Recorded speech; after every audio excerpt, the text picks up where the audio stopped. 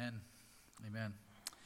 We are in the final chapter of the book of Romans, the letter from the Apostle Paul to the church in Rome. We've been in it for the better part of a year, and we're on the final chapter. Not the final sermon. We'll take 2 weeks, Lord willing, to cover this final chapter. But this last section, really that covers Christian fellowship. Christian fellowship. It's really Paul's final greetings. So in ancient letters, you really save the greetings to the end of the letter. And so at the end, he's greeting a whole bunch of people. This is the largest section of greetings in any of the New Testament letters. And he greets a whole bunch of names. 26 names, actually. And you might read this and think, what does this have to do with us today? In fact, if you've ever read the book of Romans before, you may have skipped this last section and said, I don't think this has any real genuine application for us today. But hopefully I can prove you wrong this morning. Actually, this is one of my favorite sections of the entire letter of Romans, is this final section with the 20-something names, okay? Now I'm not the first one that has seen some amazing application in this section. John Chrysostom, the early church father, said, it is possible even from bare names to find a great treasure in this section. The theologian Emil Brunner said this was one of the most instructive chapters of the New Testament. So, why? Because this is a real-life letter written by an apostle, Paul, to an actual church, and it gives us an insight into the type of fellowship that they had together. Christian fellowship is an essential of the Christian life. We're in Romans 16. We're going to cover the first 16 chapters here this morning. You can open your Bibles, or it will be up on the screen, in which we read this. I commend to you our sister Phoebe, a servant of the church at Cenchrea, that you may welcome her in the Lord in a way worthy of the saints, and help her in whatever she may need from you. For she has been a patron of many, and of myself as well. Greet Prisca and Aquila, my fellow workers in Christ Jesus, who risked their necks for my life, to whom not only I give thanks, but all the churches of the Gentiles give thanks as well. Greet also the church in their house. Greet my beloved Epaenetus, who was the first convert to Christ in Asia. Greet Mary, who has worked hard for you. Greet Andronicus and Junia, my kinsmen and my fellow prisoners. They are well known to the apostles, and they were in Christ before me. Greet Ampliatus, my beloved in the Lord. Greet Urbanus, our fellow worker in Christ, and my beloved Stachys. Greet Apelles, who is approved in Christ. Greet those who belong to the family of Aristobulus. Greet my kinsman Herodian. Greet those in the Lord who belong to the family of Narcissus. Greet those workers in the Lord, Tryphena and Tryphosa. Greet the beloved Persis, who has worked hard in the Lord. Greet Rufus, chosen in the Lord, also his mother, who has been a mother to me as well. Greet Asyncritus, Phlegon, Hermes, Patrobus, Hermas, and the brothers who are with them. Greet Philologus, Julia, Nereus and his sister, and Olympus, and all the saints who are with them. Greet one another with a holy kiss. All the churches of Christ greet you. This is the word of the Lord. May God add his blessing to the reading and study, proclamation, and application of his word this morning. All right, here's where we're going, verses 1 through 7 in general. Really, this kind of overlaps a lot this morning, but Christian fellowship is diverse. It's diverse. Christian fellowship is on mission, 8 to 15, his description of all of these individuals. And then Christian fellowship is loving, looking particularly at that final verse. First thing to note is that Christian fellowship is diverse. He starts off by mentioning a woman that we don't know anything about other than what we see right here in Romans 16. I commend to you our sister Phoebe, and she is described as a servant of the church in Cenchrea. So she is not a member of the church in Rome. She is part of the church in Cenchrea. And as he describes here, welcome her in the Lord in a way worthy of the saints. Help her, for she has been a patron of me and of many. probably meaning that she was a financial supporter of missions. She financially supported Paul himself and many other missionaries. Many scholars believe Phoebe was probably the carrier of the letter. So she's the one who's actually taking this letter to the Romans with her to Rome and then hands it over to the church. That's the first person he mentions, and he mentions a whole bunch of women in this section. Actually, the first two people he mentions are both women. The next one is Prisca, who is the wife of Aquila. Prisca is short for Priscilla. So if you've seen in Scripture Priscilla and Aquila, that's her. And typically in ancient letters, any type of writing, when you mention a couple, the name that you mention first is the more prominent of the two. So Priscilla, interestingly enough, was the more well-known of this missionary couple here. So what we see in this list right here are all different types of diverse names. And that may or may not be immediately sort of obvious to you as you read this, but looking more carefully here, again, you have quite a divide. 9 of the names are women. You have Jews, clearly. So Prisca and Aquila are fellow Jews with Paul. Mary, very Jewish name. Andronicus and Junia are described as his kinsmen, meaning that they are fellow Jews. Herodian is described as a kinsman. So you have Jews and you have Gentiles in this list. You have very clearly Greek names and clearly Roman names. You can't get much more Greek than Olympus, right? That's about as Greek as you get. And Hermes. You have Greek names, you have Roman names, Aristobulus, and so forth. One thing that, again, is not immediately sort of evident for us here today is you have slave names.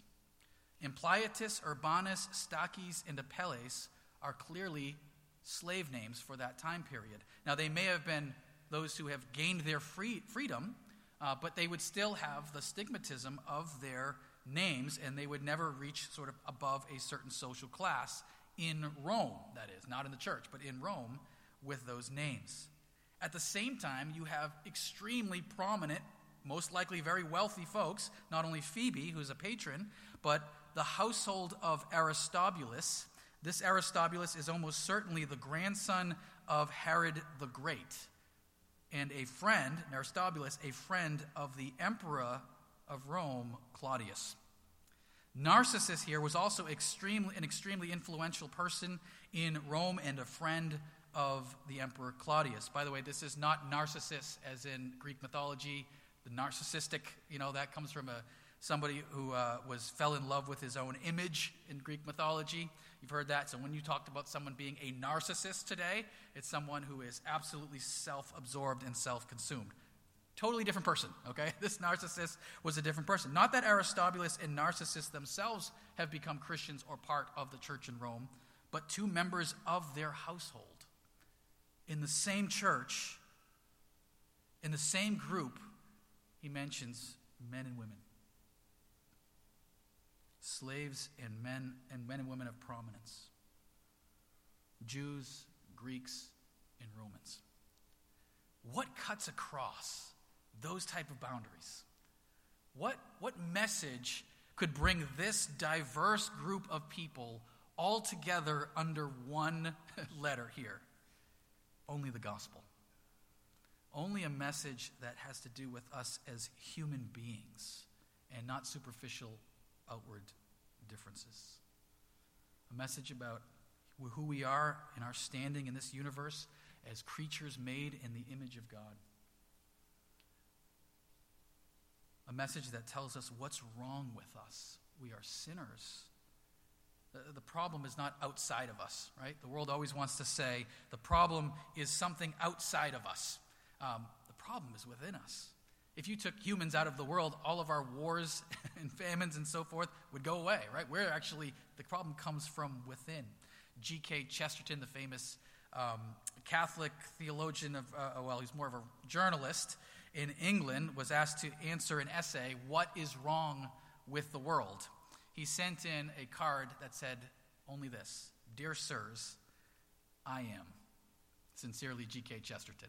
In other words, the problem with the world is something within us. There's a sin problem that, again, cuts across men and women, people of all social standings and of all ethnicities, and a gospel message that provides grace and forgiveness and mercy to anyone and everyone who turns in faith to the Lord Jesus. Friends, that is a message that saves. That is a message that applies to every human being. I want to look a little bit more here at Phoebe, just to be clear about a few things, because she's often pointed out as a church leader. Is she a church leader? She is commended as a sister and a servant of the church. And the word there for servant is diakonos. Sound familiar? We have our diaconate. It's the word for deacon. Now, the word diakonos can mean an official position in a church, an office in a church, the office of deacon, or it could just be used in the general sense of a servant in the church. And so there's big debates about this. Is Phoebe a female deacon? And the reason why that's a big deal is if she is, then she is unquestionably a clear reference to a female deacon. And some traditions, and many Christian traditions, they don't allow female deacons. We do here at First Baptist Church. And the debate goes on. And I think what you have here is certainly if the office of deacon has not been clearly formulated by this point in time, which may be the case, clearly though, Paul is saying she is some type of leader in the church in Cenchrea, unquestionably. She's mentioned here. He doesn't just say, she's just a person bringing the letter. She is a servant of the church at an entirely different church, and he mentions that church by name. He mentions Cenchrea, and that she would be a recognizable part of that church, and again, she is a patron, a supporter of missions. I think this is probably a good piece of evidence that women deacons are absolutely allowed in Scripture. You add that to the fact that there is no theological reason why women deacons would not be allowed. They are not responsible for those who are very complementarian. They're not responsible for the teaching and preaching of the word or spiritual oversight. A deacon is a servant who serves in some capacity, and we see that happening all over the Scriptures.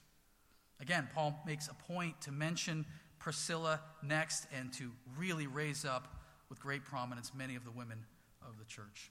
Just understand, this is a great sort of piece of evidence, a great aspect to bring out when it comes to the diversity of the Christian faith. As you're sharing the faith with someone, mention this. This is a big deal today, right? What brings people together? The gospel brings people together.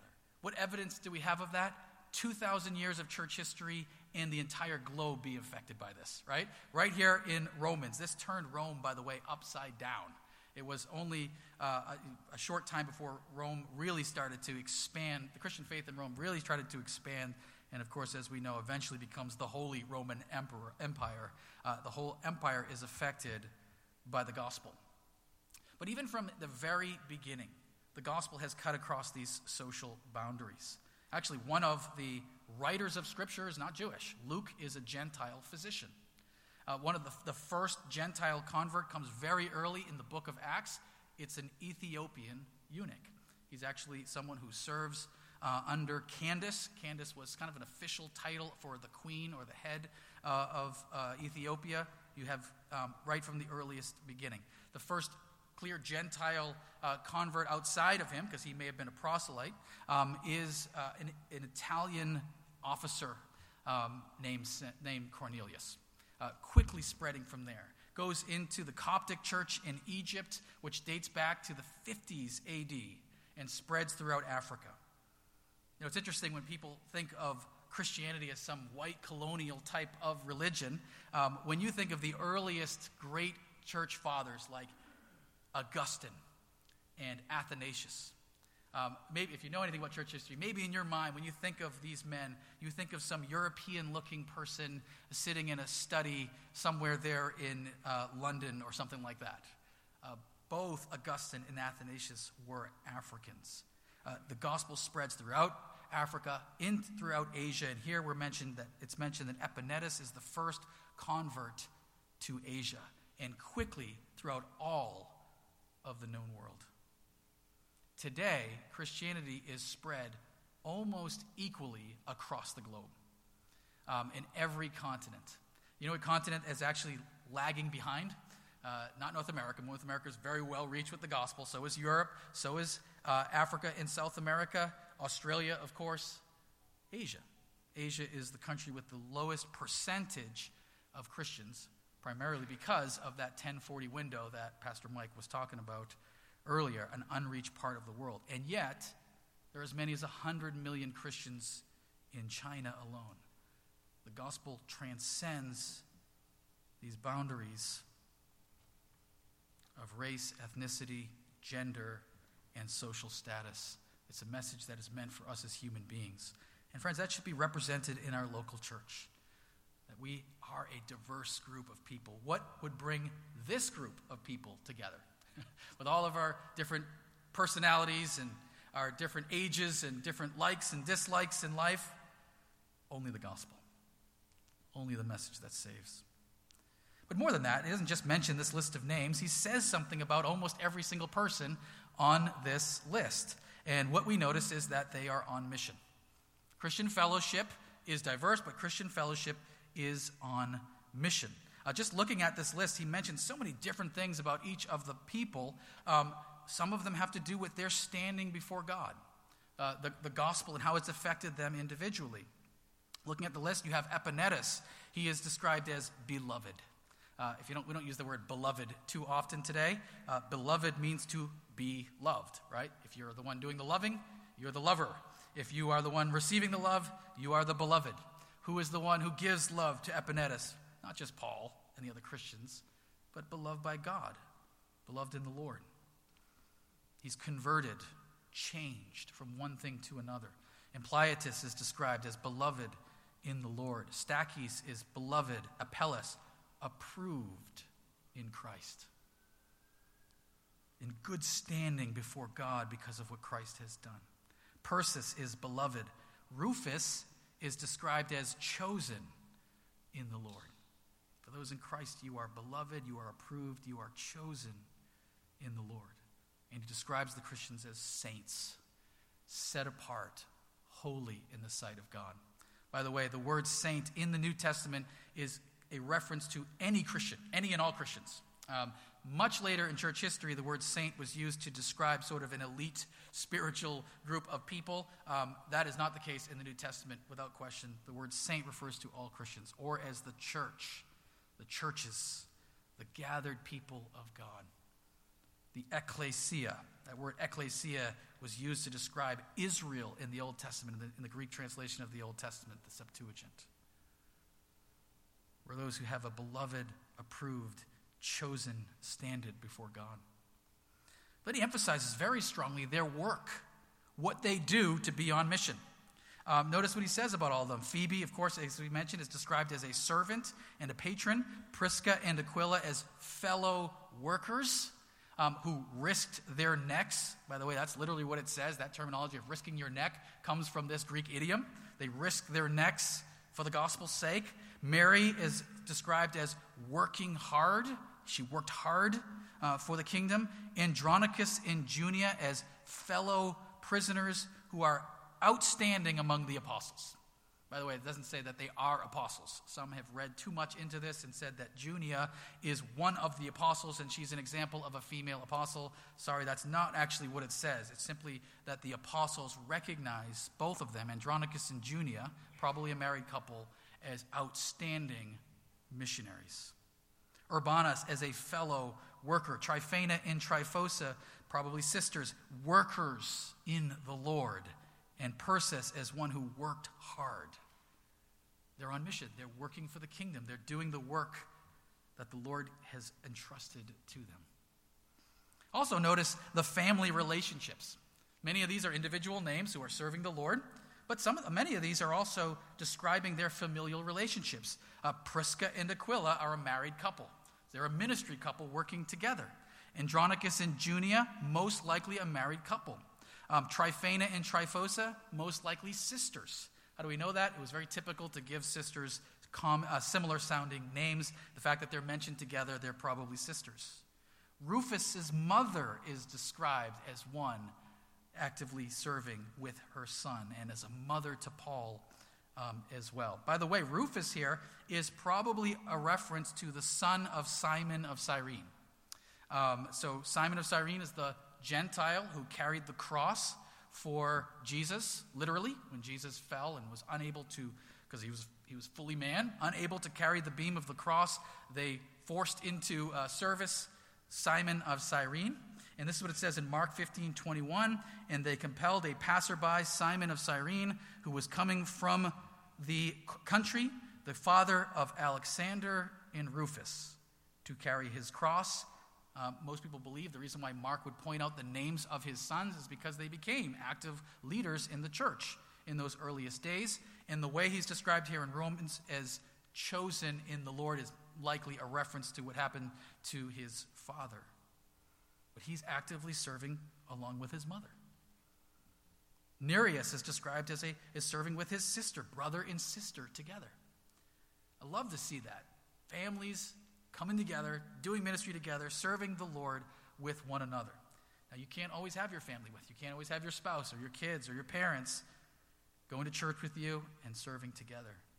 I really have the highest respect for those who are the only person in their family who have come to know Jesus and are following him. That just amazes me because I come from a Christian home. But I know many folks whose their own parents sit there and say, why are you going to church? Why do you bother reading the Bible? Why are you wasting your time with this type of stuff? And yet they continue to come and serve and do ministry. I just have the highest respect for someone who just has that sort of bravery and courage to follow the Lord, even without the support of their family. And certainly husbands who do that or wives who do that without the support of their spouse. There's a certain sort of confidence of saying, I'll follow Jesus no matter what, and I hope and pray that my family comes along with me. Friends, notice how they're on mission. You know, most churches, we want to enjoy Christian fellowship. We want to be united together, right? How do you get united together? You know how you don't get united? You know, it doesn't work in terms of being united. Just sort of looking at each other and bucking up and saying, let's be united. It doesn't happen. You can't make it happen. The truth of the matter is we can't make ourselves united, period. God unites us through the gospel. We are family. Right? If God is our Father, the good Father, and we are the ones who are loved by him, and if he's my father and he's your father, you're my brother, or you're my sister in Christ. We are family. And by the Spirit of God, God has made us united. But he calls us to now live out of that unity, to act in line with that unity. You might say to your own kids, stop treating your sister like that. That's your sister. Or stop treating your brother like that. That's your brother. Now, what are you saying in that? I mean, they're brother and sister no matter what, and brothers and sisters fight. But you're saying start acting more like family, right? Start treating each other as family. That's what the scriptures call us to. We are united. Now live out of that.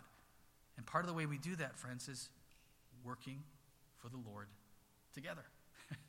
You're working for the Lord in the way that God has called you to serve him as a husband or as a wife, as a parent, as a grandparent, whatever your job may be, as a nurse, as a mechanic, as a lawyer, whatever your job is, serving the Lord faithfully in that area.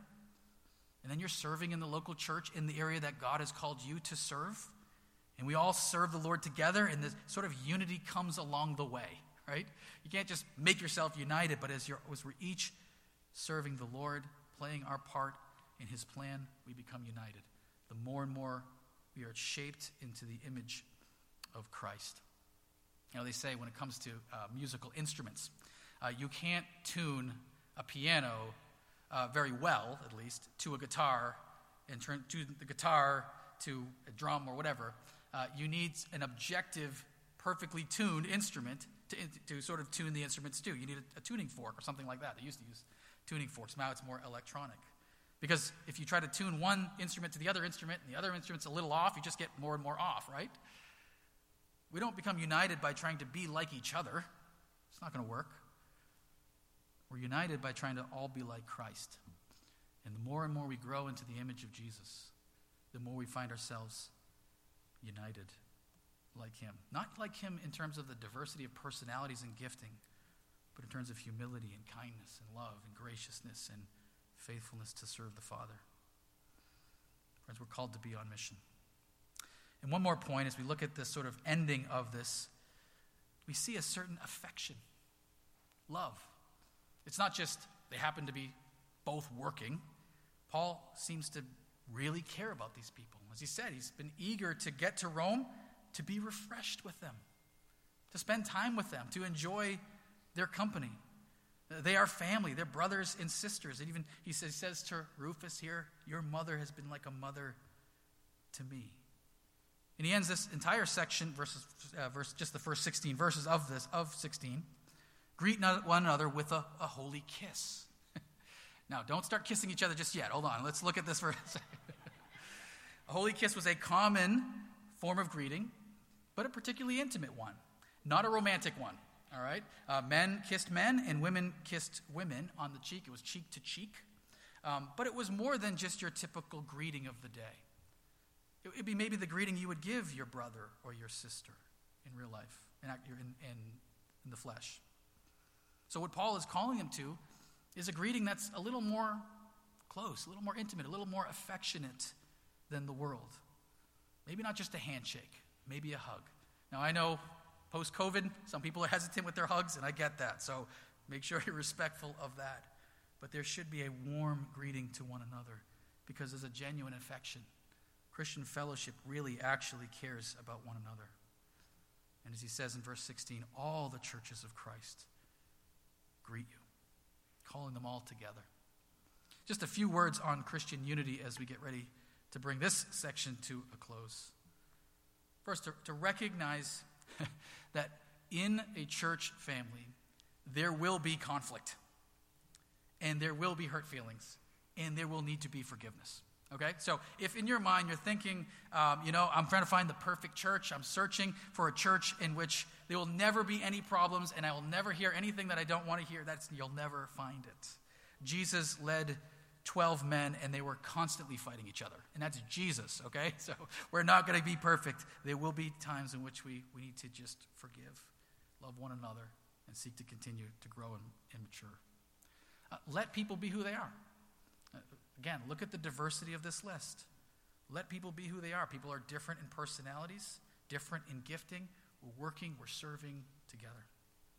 I'd also say love the church that you're part of, not the church you want it to be. Sometimes, I hear people, and this is I love the vision here. They'll say, I'm looking forward to this church to be filled with 1,000 people. And that may happen, or it may not. But if it doesn't, does it matter ultimately for the kingdom? God knows what he's doing. I love this church as it is. And let's see what God does going into the future. And friends, I would just encourage you to commit. It doesn't have to be at First Baptist, just speaking to Christians in general, but find the church for you and commit. Don't sit on the fence as a sort of visitor for years. Find your church, commit through thick and thin. Good times and bad times. Let it be your spiritual family. You don't leave your family very easily, right? They're your family. Now, there's a time to leave a church. I'm not saying you never do. People move away, and there are differences, but these are the people you have now covenanted with in relationship with God. These are the people you're going to walk the Christian life with together. So we see here a picture of Christian fellowship. A lot more to this list than appears at first glance, right? One thing I love about it is the Christian faith is not just a set of doctrines. It's not just a philosophy. It's not just these religious dogma, right, that we hold to be true. Right from its very beginning, and as modeled from the Scripture, it's a community. It's people in relationship to one another as we follow the Lord. And friends, that is what eternity looks like. There will be no more local churches in glory, right?